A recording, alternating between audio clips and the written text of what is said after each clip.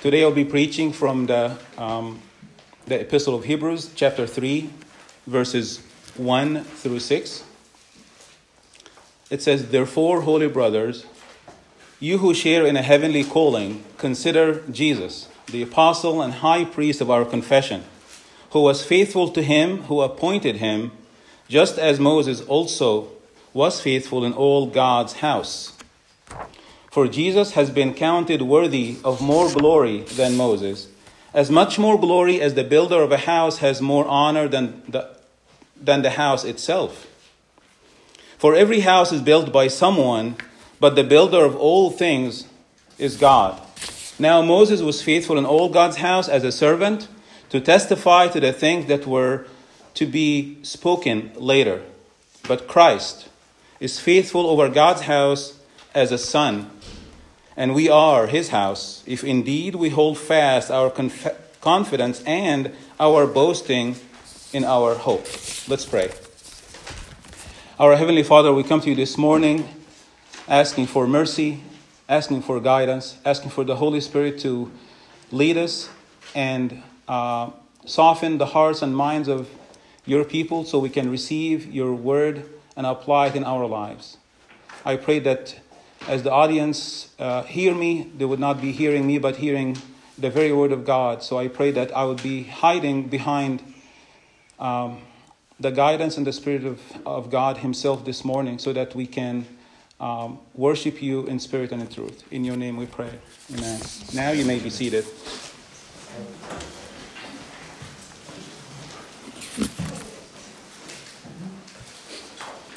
The title of the sermon today is Holy Brothers, Consider Christ. And you can easily put the word Christ in every title that comes out of the book of Hebrews. In fact, it's all centered around Christ himself. In fact, some people said that the Epistle of Hebrews is the most Old Testament, New Testament, because it really covers all the shadows that we can see and hear about in the Old Testament, in the New Testament, in the person and work of Jesus Christ. This is really the big idea of the whole book of Hebrews. It's about the superiority of Christ. The whole book is a sermon, basically. It is a sermon. That's why it's kind of hard to find who actually wrote the book of Hebrews. But it's a sermon that is based on doctrine. And now this is probably just a quick side note before I even get into the main points of the sermon, that if you see a church where there's a lot of preaching, a lot of sermons that is based on nothing doctrinal, then you are basically hearing some kind of a self-help kind of a motivational speech. If there's no doctrine that drives the preacher, that drives the pastor and people who are preaching in the pulpit, then there's really, it's an empty message. And I pray that this would be what we avoid today, that we are actually basing our exhortation in every time we talk about anything in the Bible that is based on doctrine, that is based on solid doctrine. And that's what the author of the book of Hebrews said. He's basically giving a piece of doctrine and then exhortation. And as you can see in the whole book, you will see a lot of doctrine initially and then small parts of exhortation. And then as you proceed from chapter 1 to chapter 13, you will see smaller doctrine and then more exhortation. But the doctrine is there, and it's very solid, and it's very foundational. So don't miss that. It's a book about transitioning from shadows to the reality. The shadow of Christ in the Old Testament into the very person of Jesus Christ himself. It's a book about better. Better is a word that's mentioned many, many times. And if I can add another ER to better, like betterer, like it's really what the very heart of the Epistle of Hebrews is about. It's about a better prophet, better high priest. But also another main point within the whole book of Hebrews, it's about holding on, don't go back, continue, move on in your pilgrimage, in your journey to the promised land. And that's why there's a lot of parallelism between the Epistle of Hebrews and what is happening in the Old Testament. Because as you all know, the entire redemptive plan is about a people that God chosen and elected and had the pleasure of electing the people of Israel to journey with him and toward ultimately the goal, which is the promised land, the land that flows milk and honey. But for us Christians today, a church today, we don't expect a land, a physical land, but we are expecting that rest that also the book of Hebrews is about. That when we see God and we behold his glory, this is what the book of Hebrews is about. We know that every great sermon has 3 points. So I have 4 points for you guys today. I know that also Pastor Charles give us a hint. You see the sermon notes is very small, like Mahruz. Just take your don't go over time. I'm just kidding, but it's there is a place in your order of worship where you can take notes. I'll try to be specific when I move from a point to another if you want to take notes. But I have 4 points for you guys today. The first one is 2 that unite us. 2 that unite us. The second point, 2 offices of Christ. And the third point, 2 ways Christ excels over Moses. And the fourth and last point, 2 manifestations of our hope. But before I move on to the first point, I want to give you an illustration of someone who drifted. We heard last couple Sundays about drifting, that you have a goal, you have a destiny, you have a destination, but somehow because of the pressure that is over you or beseeching you, you may be tempted to drift. In the Golf Masters 1961, Arnold Palmer was, if you know the history about golf, Arnold Palmer is one of the really all-time greats. 1961, he was doing so good. As you know, the Masters is not just one day, it's like 3 or 4 days. So he was doing very well, and he's all the way to the very last hole, the 18th hole. And if he just average, he will win, and it will be a great victory for him. And as he approached that 18th hole, because he was doing so well, and everybody said he's going to win, it's just a matter of time. Maybe another 10, 15 minutes he'll be holding or wearing that green jacket. Somebody in the crowd shouted his name and said, "Hey, congratulations!" And Arnold Palmer, who's an amazing professional, lost his focus that moment. Not only that, he actually went and shook hands with this guy and proceeded to start the 18th hole. And that moment, when he took his eyes off the focus, just in the last few steps before he can declare the victory, he took his eyes off the goal and the destiny that is for him. And he knows at that moment, when I shook hands with this guy, I realized I lost.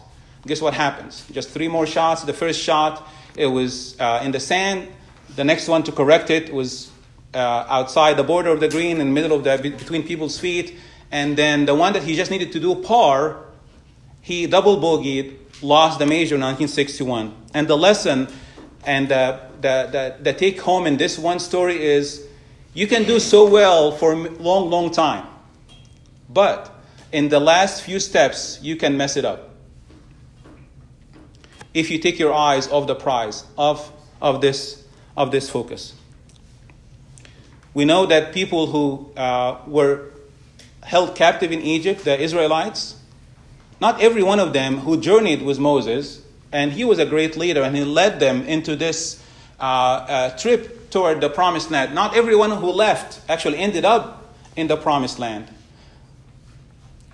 And that's really the heart of the message today. Holding on, do not drift, continue despite all the trials and difficulties and all the pressure that trying to get you distracted as a Christian to take your eyes off Jesus Christ himself. I need to talk about historical background before we move on, because the audience is very important to know who the people who are receiving this message are. And I know Charles mentioned that, but I want to refresh your memory again. It's about Christian Jews who are Hellenistic Jews living most likely in Rome. We don't know for sure, because there's a lot of people saying that they could have been also in Alexandria. It could other place somewhere in Asia, but most likely in Rome. And we're talking about a period around the year 65 or 70 AD. And does anybody know who the Roman emperor at that time? It was Nero. And Nero was a crazy, crazy guy. I know you hear a lot about how evil he is. He is absolutely evil, but there was also a lot of craziness about him.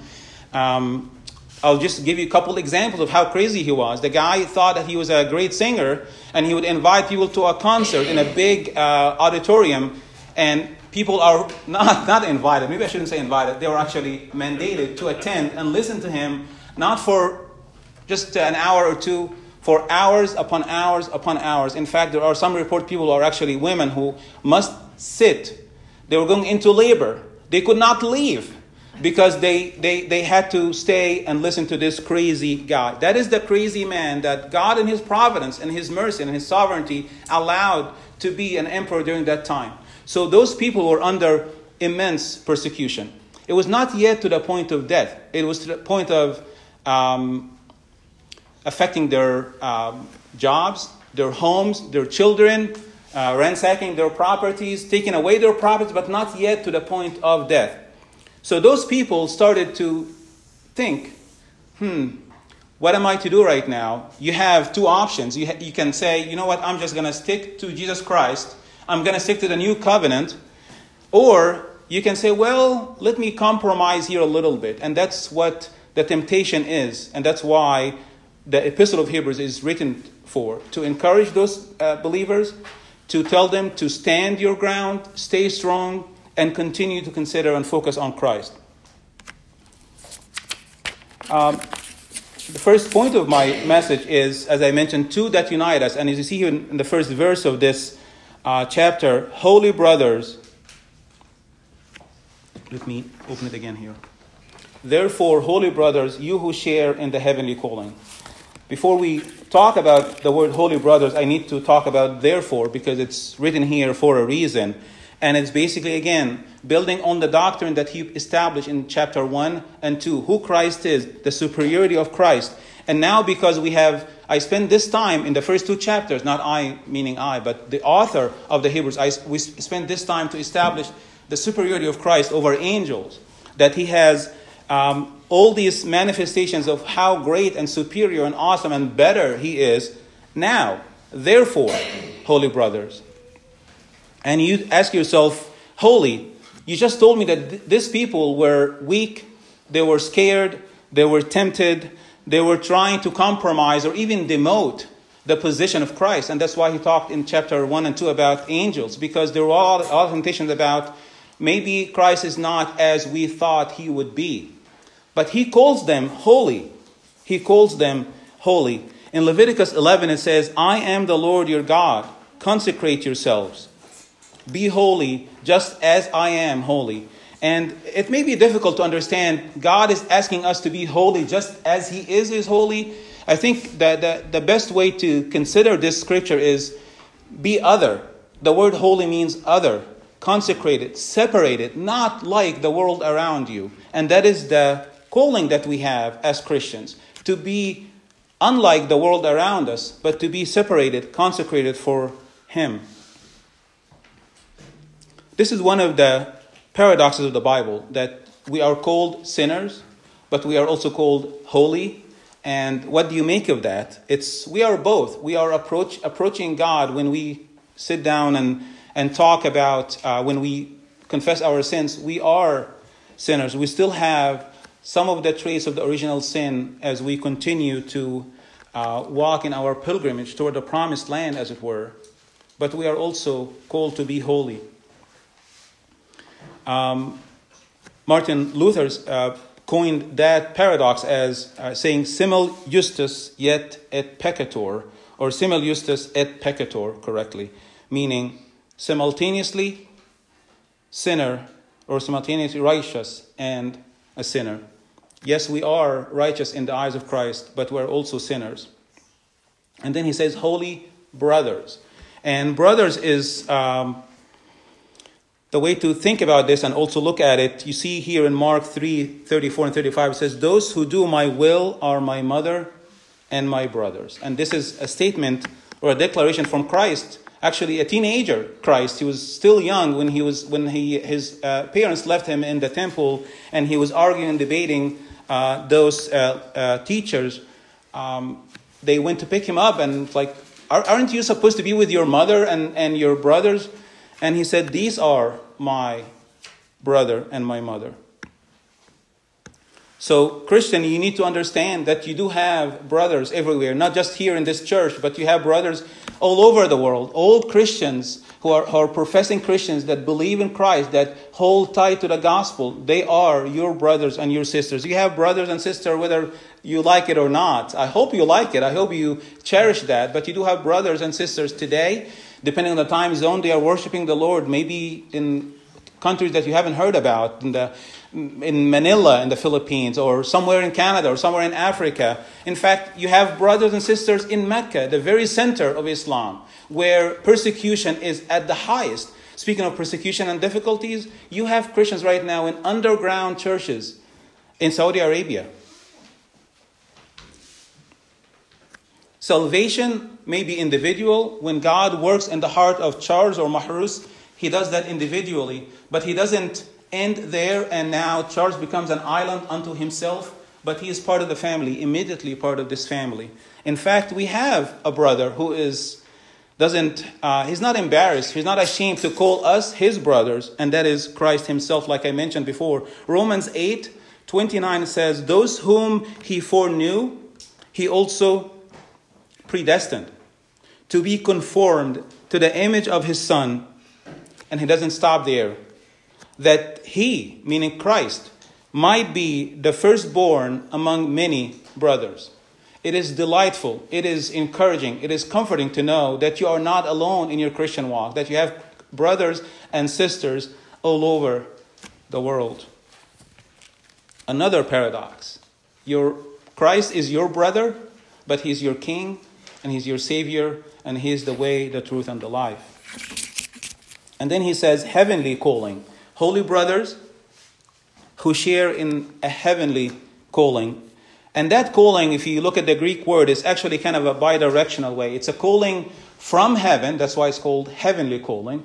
But it's also a calling for you and I to heaven as a destination, as a goal for us. So a calling is an effective summons to salvation. An effective summons to salvation. Again, Romans 8, which is Romans 8:29 and 30, which is called the Ordo Salutis, which is the order of salvation. Very strong statement here that argues against that it's all about man's choice, whether he will open his heart to Jesus Christ or not, whether it's just up to you and God did the 99% and it's up to you, Mahrous, to make that extra 1% to make it complete. And I hope you don't mess it up. That is not what the Bible teaches. Maybe some verses can be taken out of context and can give you that wrong theology about calling. But calling is a summons.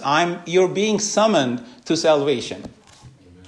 Romans 8:29 and 30. Whom he foreknew, and foreknowing is not just like a knew from before, but it's actually a lot deeper than that. It means that I have set my love on you from before the creation of this universe as you see it right now, before anything has been founded, God knew you individually. And I can call names and say he foreknew you, not just by knowing, but actually setting his love on you. Those whom he foreknew, he predestined. And those whom he predestined, what did he do? He also called. That is the heavenly calling. And those whom he called, he didn't stop there. He justified. And those whom he justified, he also glorified. That is the completion and consummation of the journey and the pilgrimage that we have, is the glorification that we all are yearning for. The second point is two offices of Jesus Christ. As you see here, therefore, holy brothers, you who share in a heavenly calling, consider Jesus. And that's really the main thrust of my message today, to consider Jesus as the apostle and the high priest. But let's talk about the word consider here, because it's the same word that Jesus Christ himself said when he said consider the lilies and birds, when he was talking about in the Sermon on the Mount in Matthew 5, addressing an audience about anxiety and worries. And he said, pay close attention to the lilies, pay close attention to the birds, and see if they actually earn it themselves, or your heavenly Father takes care of them. So the same word, it's consider. It is to contemplate, to meditate, to set your mind diligently on for the purpose of marking and considering and understanding and perceiving. Let me repeat that again.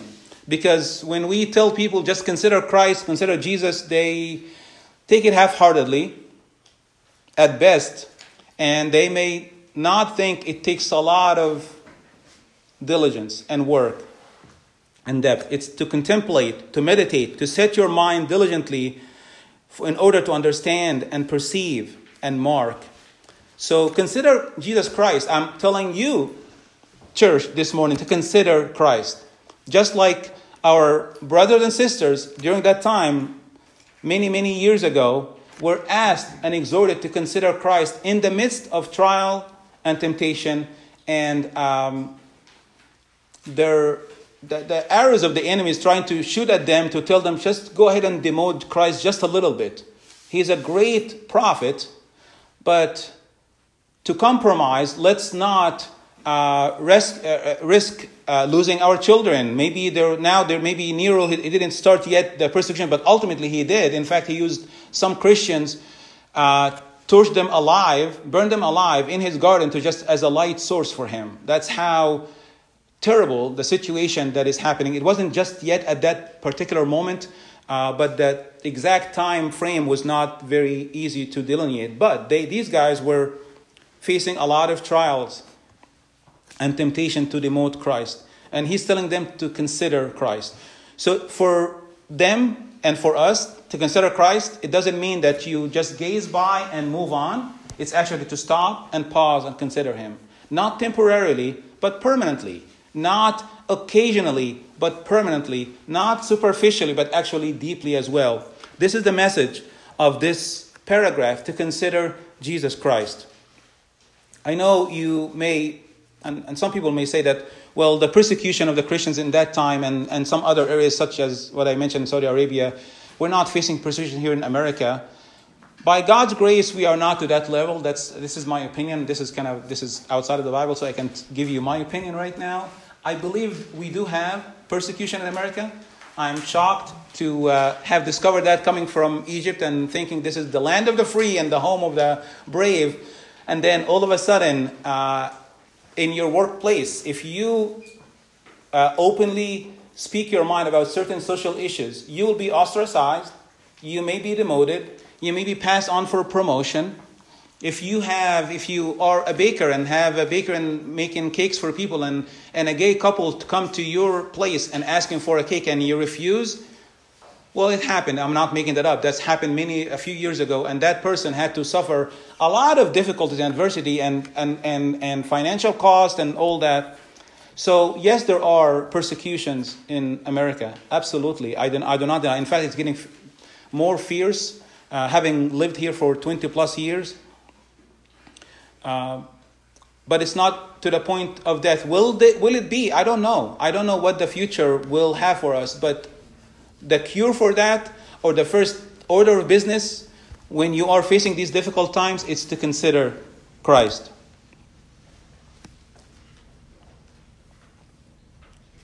Why do we consider Christ? Because he's the heir, he's the creator, he's the radiance of the glory of God. Isn't that enough to consider Christ? Isn't that enough that in him you have all your sufficiency? I would go there first. I would go there second and last. We are tempted often to find out other solutions before we move on to Christ as the only consideration. Consider Christ because the alternative is quite bluntly pathetic. The alternative that the world offers to us as Christians is not good. The world will offer you pseudo peace, a false sense of security, false sense of comfort, false sense of joy and pleasure. In Jeremiah 2:13 it says, "My people have committed two sins." Very foundational scripture here, I think, to explain what we are always tempted to do during difficult times. My people have committed 2 sins. What are these 2 sins according to Jeremiah? They have forsaken the spring of living water, and they have dug their own cisterns. It's not great cisterns. It's actually broken cisterns. It's a well that is supposed to hold some water, let alone a living water, but it's not even able to hold this water because they are broken, they are fractured. That's what the world offers. Give you this full sense of, go ahead and try that. Go ahead and embrace this worldview, because the one that you're embracing is old-fashioned, it's bigoted, it's narrow-minded, and go ahead and adhere to the world views. But we know that we are not to do that. Consider Christ, because there is victory in gazing at Christ, and there is defeat in turning away from Christ. And there are so many examples in the Bible about that. We read, I believe today, in John 3 and in Numbers, it talks about just as Moses lifted up the bronze serpent, and whoever gazed at this bronze serpent was saved. That's exactly what Jesus Christ did. He was lifted up for our sin. And whoever will gaze at him, will focus his attention on him only, will have that salvation. That's the eternal salvation. Consider Christ because of his great I ams. Jesus Christ himself said that he is the bread of life. What else do you need? He said he is the light of the world. He said that he is the door. He is the good shepherd. He is the resurrection. Jesus said that he is the life, and he is the vine, and we are his branches. But also consider him when he said that I am the way, not a way, the truth, and the life. There are 7 I ams in the Bible, and those alone, if you meditate on them, and if you consider intently them, I don't know what else do you need beyond that, even in the midst of the trials and tribulation and the persecution. Another 8th I am that some people may not call it I am, because the I am of it at the very end of the sentence, because all the other 7s it says I am. But here in John 8 verse 58, when he says, before Abraham I am.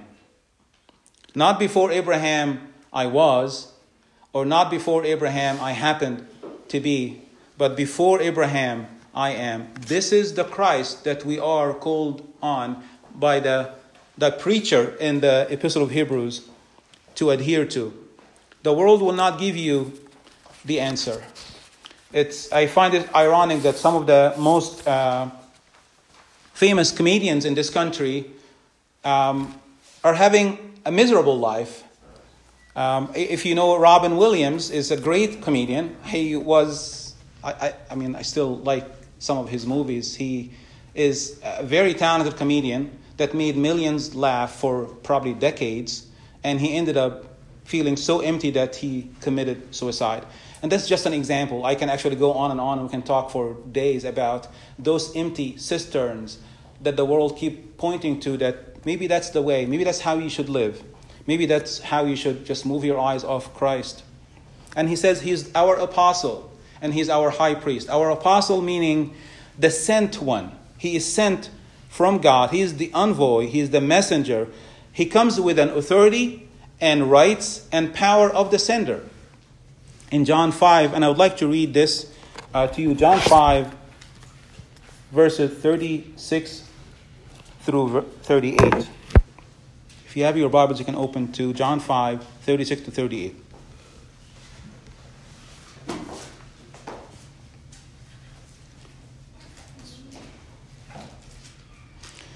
But the testimony that I have is greater than that of John. For the works that the Father has given me to accomplish, the very works that I am doing, bear witness about me that the Father has sent me. And the Father who sent me has himself borne witness about me. His voice you have never heard, his form you have never seen. And you do not have his word abiding in you, for you do not believe the one whom he has sent. You search the scriptures, because you think that in them you have eternal life, and it is they that bear witness about me. Clearly, He is our apostle. He's not an apostle of a season, but he is our apostle, period. Unlike Moses, when he had a certain time frame where he was the apostle on behalf of the people of Israel. He is also our high priest. Who is himself the sacrifice. In the Old Testament, we had the high priest who always had to go into the Holy of Holies, never ever empty-handed. They had to come bring some animal, some sacrifice, some blood shedding that need to occur for that high priestly office to be fulfilled or actually executed.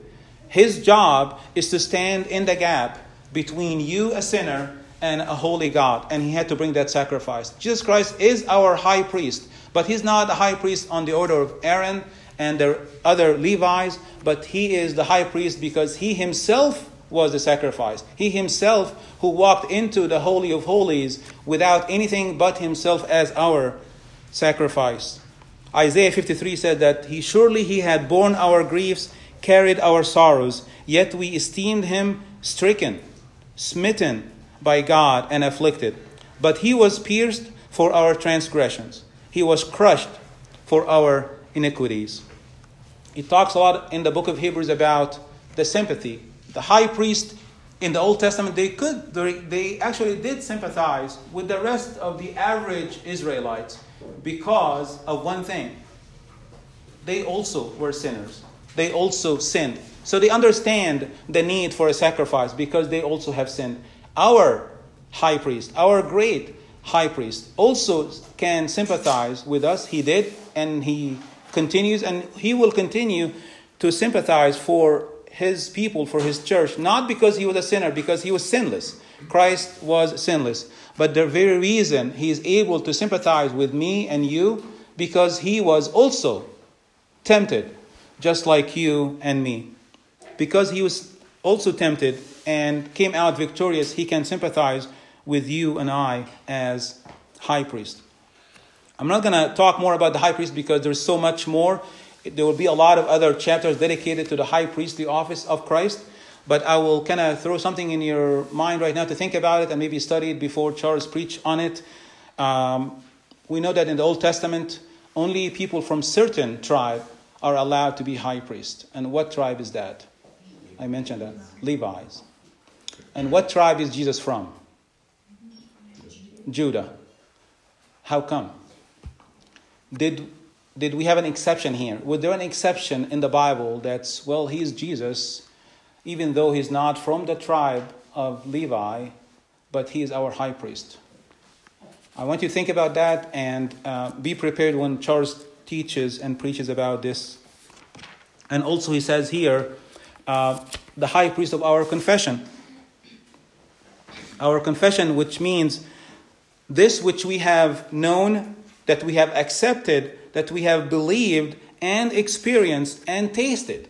This is the faith that these people have already believed. They have already put their trust in the Lord. They have already embraced the gospel and confessed the gospel. Just like we had our confession earlier, we confess because we believe this to be true. There is nothing that has happened in the past or will happen in the future to make this different or not true or compromise. So he's reminding them, here is Christ, consider him, and consider him only because he is your apostle and he is the high priest. John Piper, in one of his sermons, he said, every man has two deep or foundational needs. A word from God and a way to God. And in this very verse, it actually satisfies that. Your Lord, Jesus Christ, satisfies that and beyond. He is a word from God. He is the very word of God because he's our apostle. And he is the way to God because he is our high priest that stand in the gap. The third point is 2 points that Jesus excels over Moses. And again, I'm not going to talk a whole lot about this because I believe the main bulk of this message was really about considering Christ. And I don't want to spend too much time on this because, again, there's a lot of several comparison between Jesus and other figures within the rest of the Epistle of Hebrews. But he is more excellent than Moses. And the question is, why did the writer of the Epistle of Hebrews just singled out Moses? There was other great Old Testament figures. To the Hebrews, up to this day, Moses is in a league of his own. In fact, Paul, he actually equates the law under his name. He basically said it's the Mosaic law, the law of Moses. So he is esteemed very highly by the Jewish people, so that the argument that the writer is trying to do now, or tried to make right now, is if Jesus, that I'm telling you about to consider, is greater than Moses, it settles the matter. Just like if you have a team here in this town and you go to a different town and you want to compete with them, you just try to figure out who's their MVP, who's their best guy. And if we have someone who can take this guy down, I think we can win this game. We will win this game. And that's what the argument is basically based off of. Moses, let me tell you how much, much greater Jesus Christ is compared to Moses. Moses was faithful, was very faithful in all of God's house. Yes, he is a faithful person. He was a servant in God's house. But Jesus Christ was the builder of the house. So that's the very first point of why Jesus excels over Moses. You have a servant in a house, and you have a builder of a house. Which one would you want to follow? The answer is very obvious, but it had to be reiterated and being reminded again that you don't want to follow a servant of the house, no matter how faithful he was. In fact, Moses, as I said, he was faithful. We have read a few Sundays ago about the word of God saying that not so with my servant Moses, because I speak to him mouth to mouth. There is no other mediator between me and Moses. He is very faithful. I speak to him mouth to mouth. The second point that Jesus excels over Moses in is that I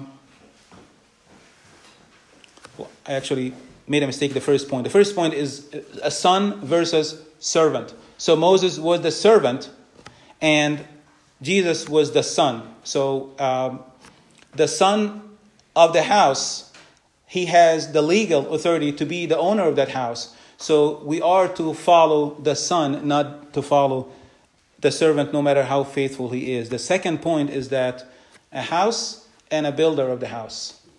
Moses was part of that house. We are the part of God's house. We are his house. It's not a physical house. It's a metaphor always when we talk about the house of God.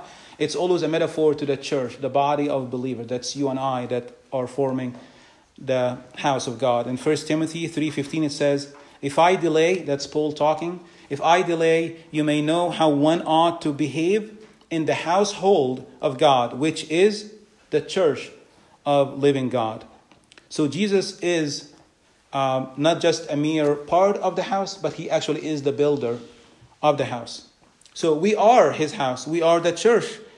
That's the house. We are the elect, the persevered. We are the people who are saved by him, and we are promised the eternal glory that the Bible talks about, like I mentioned in Romans 8. The last point, and I'll close here, in verse 6 it says, if indeed we hold fast our confidence and our boasting in our hope. Those are two manifestations of our hope. Now that you have covered that the gazing on Christ, the fixating on him as the answer and the only answer to life's most troubling dilemmas and questions. Now, if you hold fast to that, your hope will lead to two results, two manifestations in your life. That is confidence and boasting. Boasting here doesn't mean that being prideful, but it actually entails meaning glorying and rejoicing in being, in having this hope anchored in Christ himself. John Calvin says, hope here is really nothing more than the constancy of faith. So believing Christ and continue to believe in Christ and continue to walk in him and continue to abide in him, that is your hope. That is your hope. So despite the arrows of the enemies, we are to persevere as the saints. Despite the arrows of the enemies, we are to persevere as God's saints. And some people also, again, I don't want to go into a lot of theological debatable points, but some will look at this, says the word if, well, the perseverance of the saints may be in question here. Maybe if you can be born again and then you lose your salvation at some point. This is not what it says here. If at some point you started your journey and at somehow during the middle of that journey you have drifted far away, your faith was not genuine from the very beginning. If you have a saving faith given to you by Jesus Christ, He is faithful that He will continue with you until the completion. So a saving faith has to be faith that saves.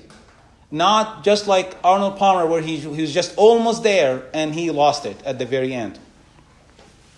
It's very important that we understand this and we do not misinterpret this as somehow you can be one of God's elect and you are saved, but somehow you can mess it up on your own.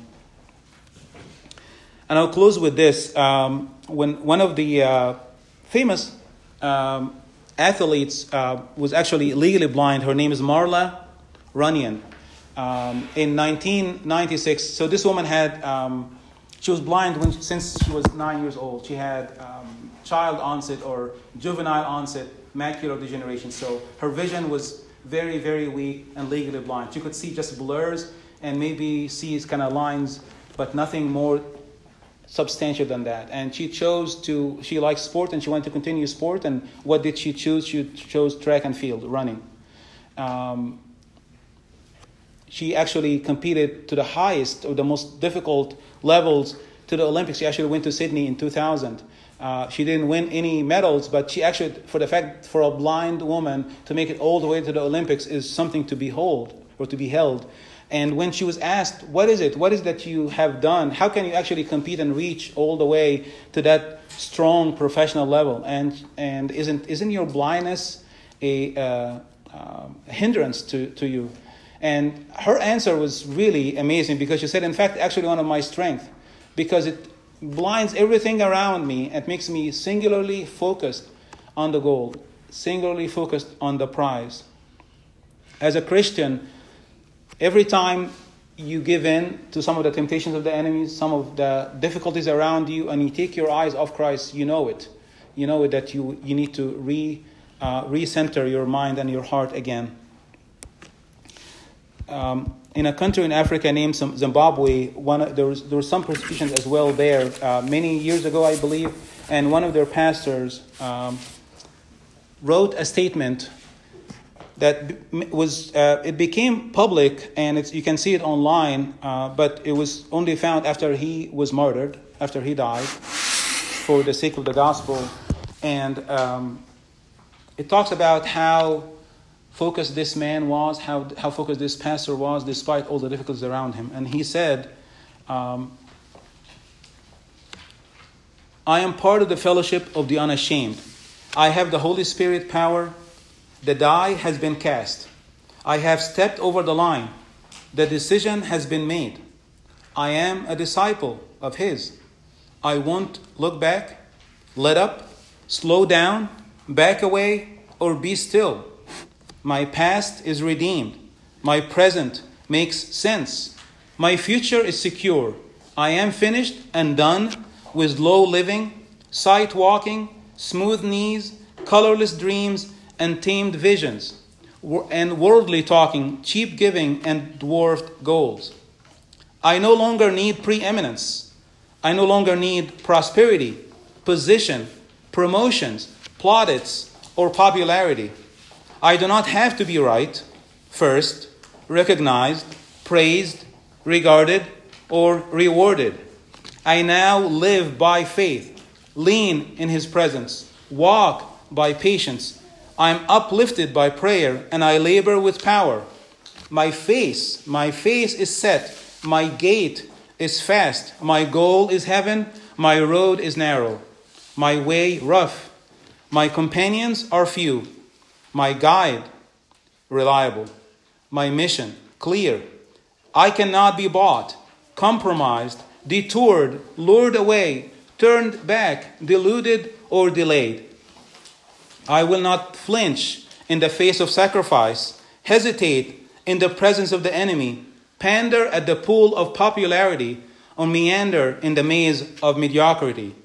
I won't give up, shut up, let up, until I have stayed up, stored up, prayed up, paid up, preached up for the cause of Christ. I am a disciple of Jesus. I must go till he comes, give till I drop, preach till all know, work till he stops me. And when he comes for his own, he will have no problem recognizing me. My banner will be clear. Let us pray.